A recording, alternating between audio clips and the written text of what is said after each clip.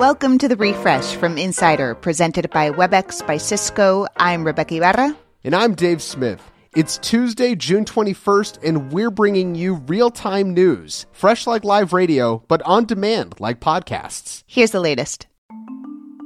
Day 4 of the hearings from the House January 6th committee is underway. Today's session is expected to focus on Donald Trump's efforts to pressure state officials to help him overturn the 2020 election. Among those testifying live will be Arizona's House Speaker Republican Rusty Bowers and Georgia's Secretary of State Brad Raffensperger, who was the one Trump asked to find 11,000 extra votes. Committee Chair Benny Thompson pointed to the recent elections in New Mexico in which the lies spread in 2020 seeped in. One county commission refused to certify the results. That man was Couy Griffin, who was found guilty of storming the Capitol on January 6th. The court stepped in, saying New Mexico law required the commission to certify the results. 2 members of the commission eventually relented and agreed to certify, but Griffin refused, saying his vote, quote, isn't based on any evidence, it's not based on any facts. It's only based on my gut feeling and my own intuition, and that's all I need.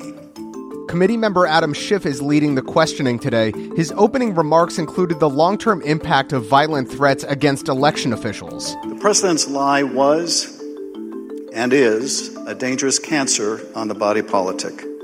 If you can convince Americans that they cannot trust their own elections, that any time they lose it is somehow illegitimate, then what is left but violence to determine who should govern? The Supreme Court has struck down an education program in Maine that offered tuition assistance for students to attend private schools so long as those schools did not offer religious instruction. The 6-3 ruling was along ideological lines, and it makes excluding religious schools from voucher programs unconstitutional. It was one of 5 decisions the court released this morning, leaving 13 still to come before the end of the month, including on abortion. The International Swimming Federation has passed a new rule that will ban most transgender women from participating in elite competitions. The new policy says they'll only be able to compete if they transitioned before 12 years old. That excludes most transgender women because many don't start the transition process until adulthood, according to Cedars-Sinai. But the governing body says it's looking into creating a third category for transgender athletes who don't meet these new criteria. Today and every day, we're updating the Refresh from Insider as news happens. We'll be watching today's January 6th committee hearing, so check back this afternoon for highlights. Coming up, with historically high interest rates and lots of market volatility, we talk about where everyday folks can most safely invest right now. The changing world of hybrid work offers new possibilities. WebEx enables them with an open platform and many integrated partners, like Notion, Uniphore, and SalesLoft. Powerful partnerships power hybrid work. Visit apphub.webex.com. WebEx, working for everyone. The Texas State Senate is holding a public hearing about the delayed police response in Uvalde. Steve McGraw, he's the state's Department of Public Safety director, laid out a minute-by-minute timeline of law enforcement failures. If you got one officer, that's enough. McGraw says instead, police waited for a SWAT team and radios and keys to the classroom when they were supposed to do more to stop the dying. That's preached, practiced, and required in the state of Texas. It just wasn't implemented. He says it went beyond confusion about the chain of command. All officers present failed. This set our profession back a decade. The Texas Republican Party passed a number of resolutions over the weekend. They officially rejected the results of the 2020 presidential election. They called for a complete abortion ban. They want to prohibit the teaching of sex education and sexual identity in public schools. And they refer to homosexuality as a, quote, abnormal lifestyle choice. Also, they want a referendum in the 2023 general election to decide whether Texas should secede from the United States.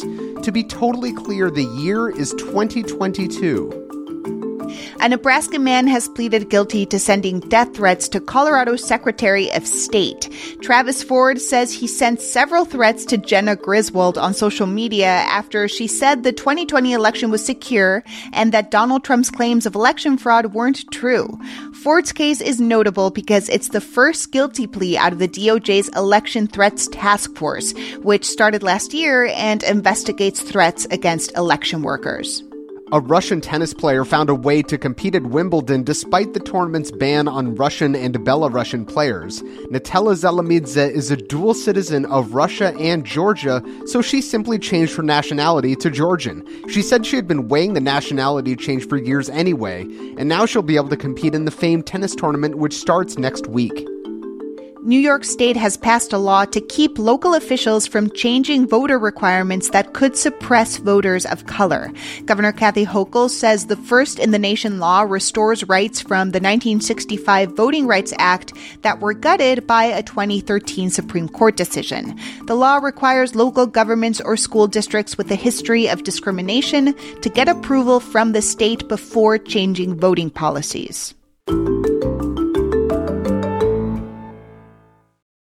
The markets are going to hell in a handbasket, to quote my colleague Lynette Lopez. Inflation is at a 40-year high, stocks are especially volatile, the housing market is expensive, and another recession may be on the way. So what can people do with their money that is safe but still gives them a little profit? And I mean regular folks, not people who have hundreds of thousands of dollars or an insider's knowledge of the stock market.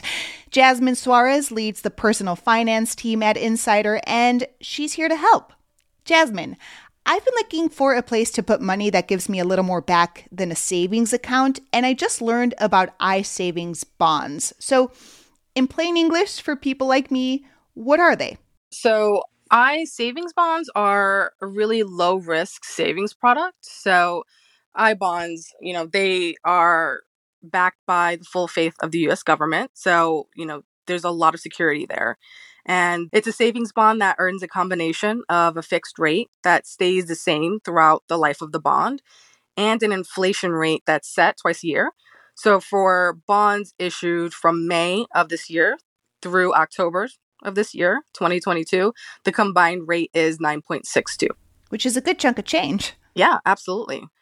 Another option are Treasury inflation protected securities. So they're also called TIPS, TIPS. And so these are Treasury securities whose principal is adjusted according to changes in the Consumer Price Index, CPI. So that just means when inflation goes up, the principal of your TIPS increase. And with deflation, it decreases. Something else you can consider outside of investing in stocks and bonds are CDs. You can consider a CD ladder, and that's just a strategy in which you divide a sum of money into equal amounts, and you can invest them in CDs that have different spread out maturity dates. Let's say you choose a 5-year CD. That means you won't have access to that money until 5 years. Obviously, you can dip into the funds, but you're generally looking at penalties. But the idea is that you're planning ahead. And so you can continue putting some money in a 5-year CD. Next year, you can put some more money in another 5-year CD. And then 5 years from now, if you continue that, you will have CDs that are maturing every year, starting from the first one that you've invested in. The longer the CD, the higher the interest rate. So, if you're signing up for a 1-year CD, you'll get one interest rate. But if you sign up for a 5-year CD, it's going to be a lot higher. If this feels like a daunting endeavor, if you haven't even started saving your money or investing, what advice would you have for someone? They should consider the future. There's a lot of talk of an impending recession. So that's definitely something to think about. So if you're going to be investing, which you totally can do, don't panic sell anything. If anything, you can reallocate your assets in your portfolio. And as I mentioned before, you can consider bonds. They tend to be really safe or safer than other assets. And I would say start small, start with a small amount of money that they are okay with letting go, because with any investment comes risk, of course. Just start with, $50 if that's something you're comfortable with, and do a lot of research into what you're investing. Is this something that has long-term gains? Is this something that historically has done well during a recession? Jasmine, thanks for chatting with me. Thanks for having me. Jasmine Suarez is a personal finance editor at Insider. Make sure to follow The Refresh from Insider on Apple Podcasts, Spotify, or wherever you listen to podcasts. And please leave a rating and review. It helps other people discover the show. You can also just tell your smart speaker to play the Refresh from Insider podcast. I'm Dave Smith. And I'm Rebecca Ibarra. Talk to you soon.